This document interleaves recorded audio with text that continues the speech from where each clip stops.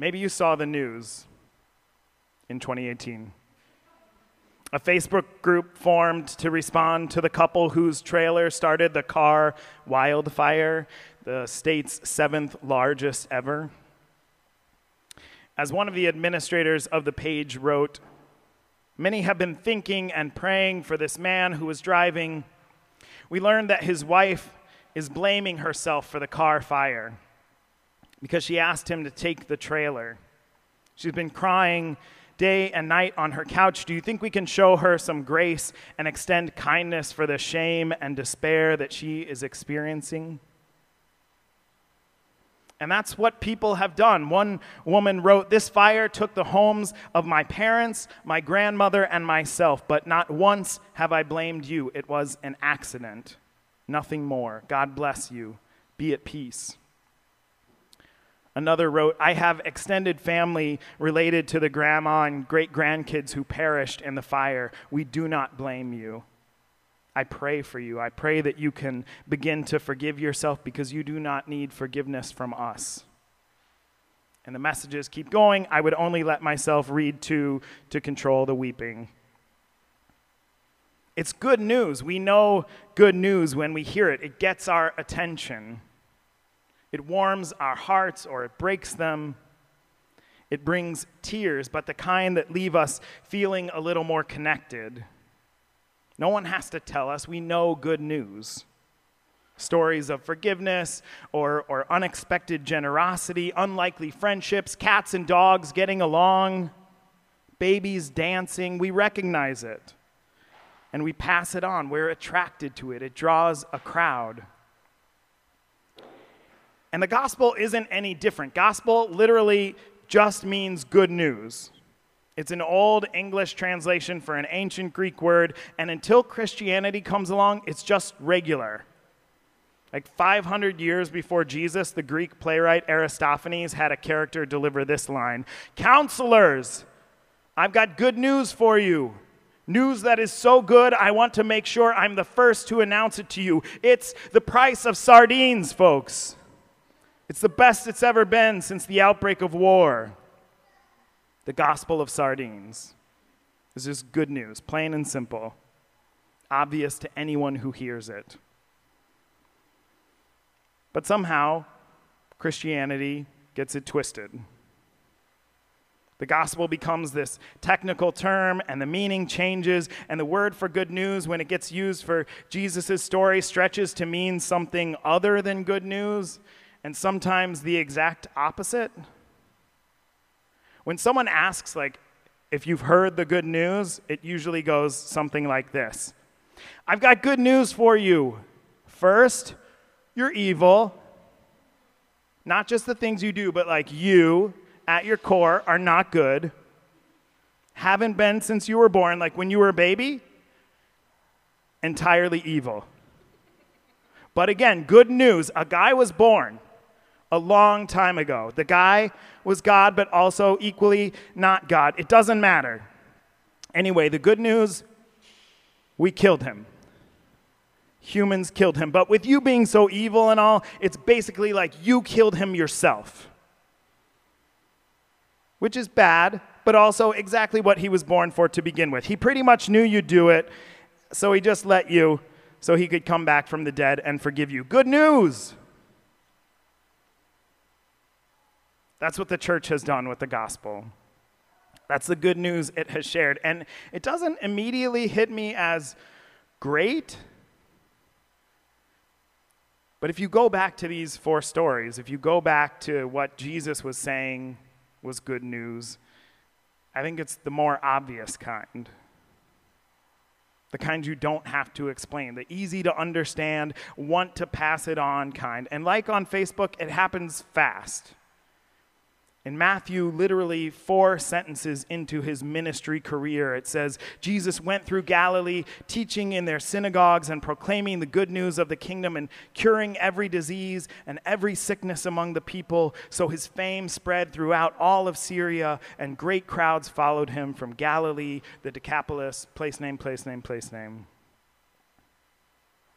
Whatever the good news that Jesus is sharing, it draws a crowd. It makes him famous. Word spreads because the news is that good. People come out to hear him preach again and again. They follow him around like deadheads. They wait in the crowd anticipating their favorite song, and as soon as the first notes play, they go wild. That's how I imagine what happens next in Matthew's version of the story. The crowds are trailing him all over Palestine from venue to venue. And the story says when Jesus saw the crowds, he went up the mountain, and after he sat down, his disciples came to him. Then he began to speak, and he taught them, saying, and a hush falls over the crowd as he begins,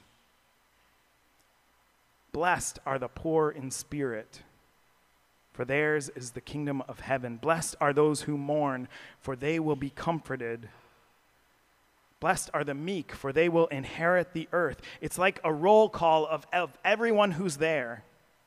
The hungry, the thirsty, the merciful, the peacemaker. If they've heard it before, they're mouthing it along.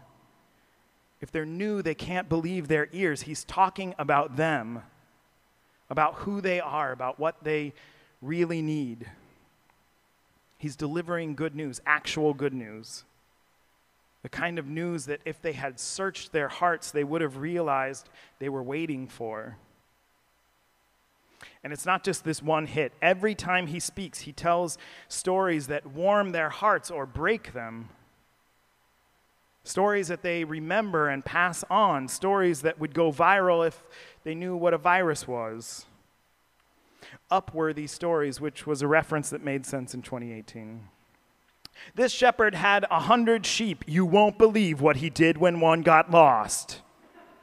20 people you wouldn't expect to be invited to the heavenly banquet. Number 16 is you. This incredible time-lapse footage of a mustard seed is everything. Jesus is full of good news, of real good news.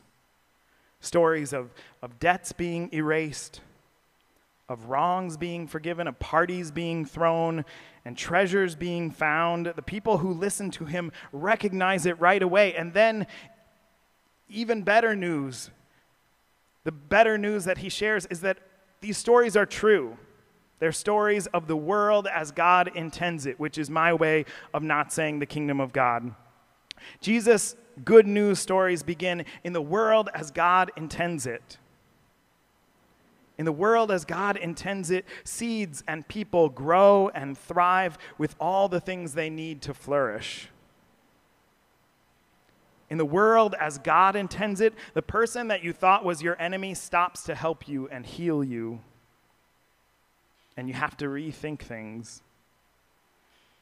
In the world as God intends it, a small gift from someone who doesn't have a lot is worth more than a big gift from a rich person.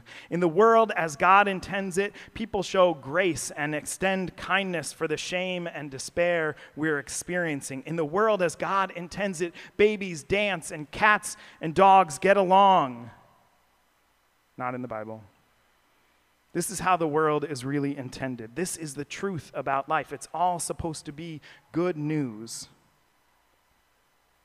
And the best news is this, that the world as God intends it has come near. That's the piece that Jesus saves for the encore. Actually, he usually says it first thing, but you're following the metaphor. It's the thing that gets the most likes and shares and retweets. Jesus' most popular news is that the world as God intends it is bursting out right now, around you and within you.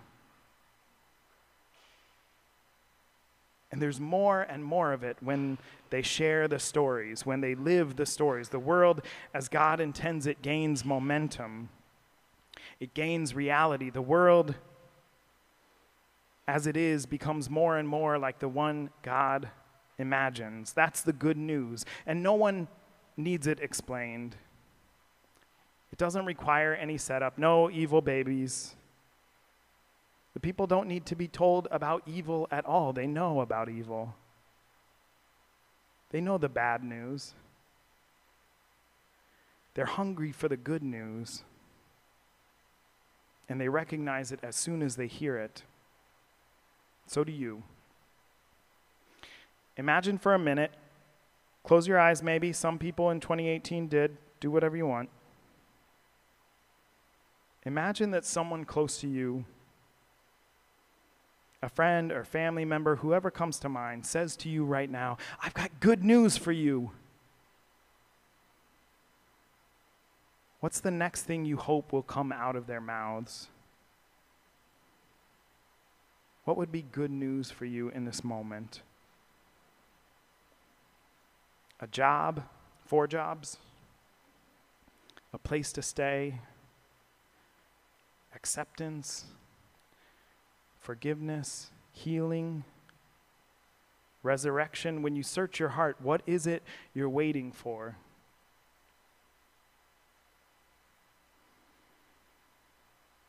You know what good news sounds like. You know what would warm your heart or break it. The words you're waiting to hear, mouthing along, listening for your place in the roll call.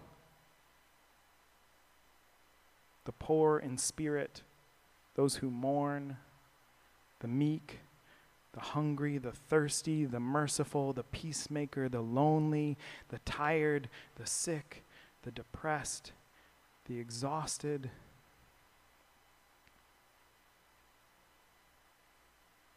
In the world as God intends it, you have what you need. Health and wholeness and love. In the world as God intends it, we all have what we need. And the best news, that world has come near.